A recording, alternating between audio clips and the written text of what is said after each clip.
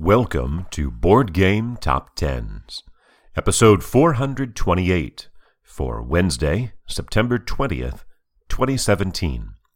This is the BGG Page Views edition. Sort of an unusual distribution of views this week. Generally, it's lower than it has been. I suppose this is something that'll adjust when we hit Essen. And yet, the top part of the list is still very high-performing. For example, we have one game over 50,000 and 3 over 40, but 7 over 30,000, which is really historically near the top, a very high-performing amount of games, but only 9 over 20,000, which is good, obviously, but there have been times we've had more than 15. And only 26 over 10,000, which isn't something I've been paying close attention to, but is also on the low side for this new era of high flying. At number 11 for the second week in a row is Spirit Island, which has yet to crack the top 10 despite hovering in the top 15 since Gen Con, although this week it is well outside the top 10 by over 2,000 views. After 2 weeks at number 9, sliding down to number 10 is Twilight Imperium, the 4th edition, by Christian T. Peterson, published by Fantasy Flight Games with 19,308. It's a moderated decline of less than 2,000 views, or about 9% from last week. This is after declines over the last few weeks of 26, 22, and 42%. So, don't know if we're finding a new normal here for Twilight Imperium, which has not yet been officially released. Plunging 3 spots from number 6 down to number 9 is Scythe by Jamie Stegmaier, published by Stonemaier Games with 27,024 views. So almost 8,000 more than Twilight Imperium. Despite the fact it's at its lowest position in 6 weeks, it was clearly in no danger of missing the top 10.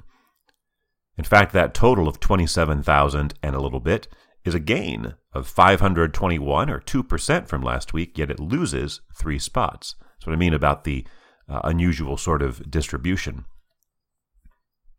Down 1 spot from last week to number 8 is Arkham Horror, the card game, by Nate French and Matthew Newman, published by Fantasy Flight Games with 27,445, or 421 more than Scythe, and a gain of over 4,000, or 18% from last week.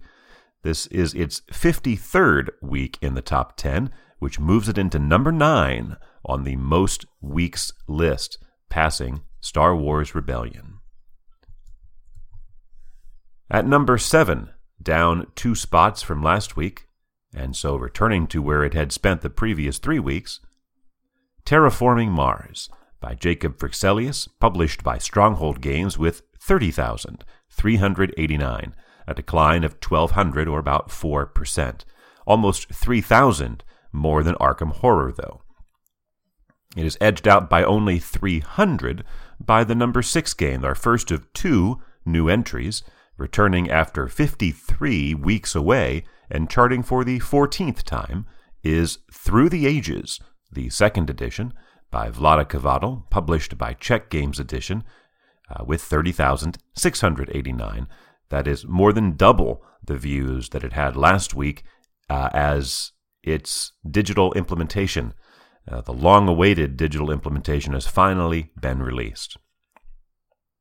After 2 weeks at number 4, stepping back 1 to number 5 is Massive Darkness by Raphael Guiton, Jean-Baptiste Lulien, and Nicolas Raoult, published by Simon and Guillotine Games with 31,257.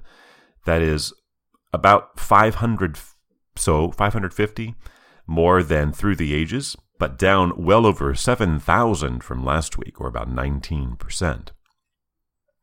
Our higher new entry, and the only debut, is at number 4. It is Cerebria, that's spelled Cerebria,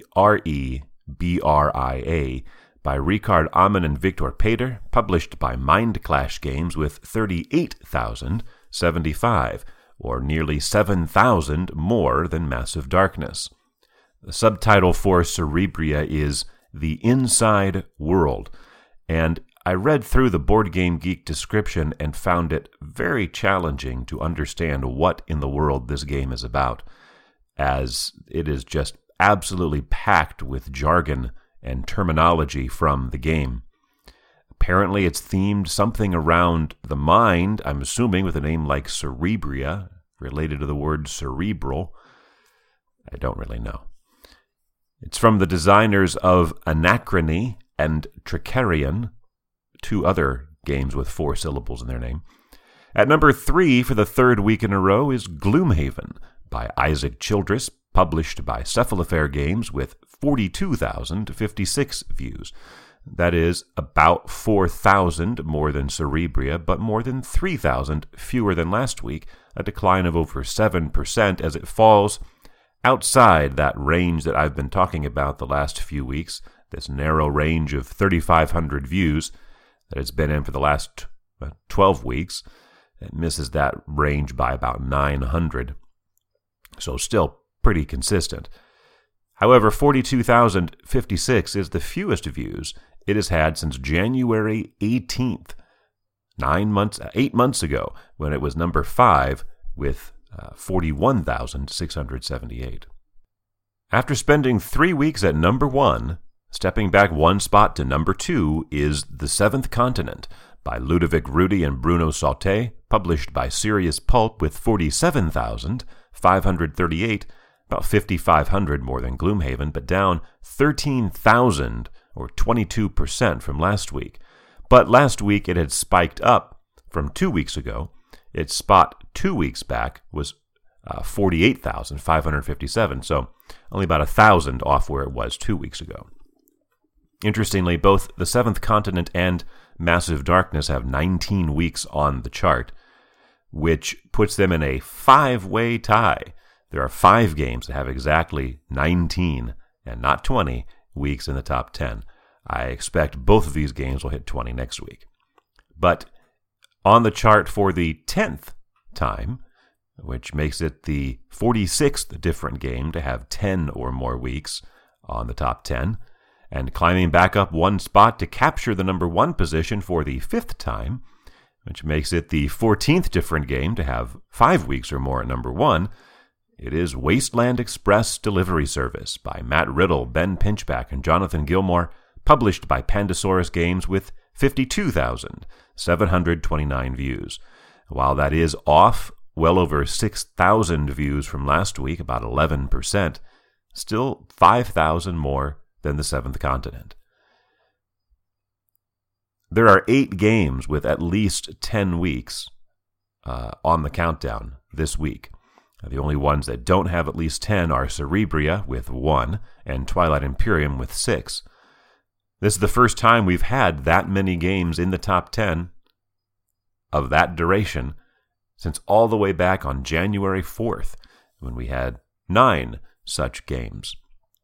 That is historically quite unusual to have that level of consistency, which is one of the interesting things about this new era of high flying is despite the really high page view totals, we have some really consistent players here. And part of that is because we have such high ranked games here. Like, for example, Through the Ages is number 2 on Board Game Geek. Gloomhaven is number 4. Terraforming Mars and Scythe are both in the top 10. Arkham Horror, not far from it. So it's unusual to have so many top 10 games so recently released. It's what we saw back in 2012, 2013, when that batch of games like Terra Mystica and Android Netrunner and X-Wing were all churning around and gaining a lot of attention. For Wednesday, September 20th, 2017.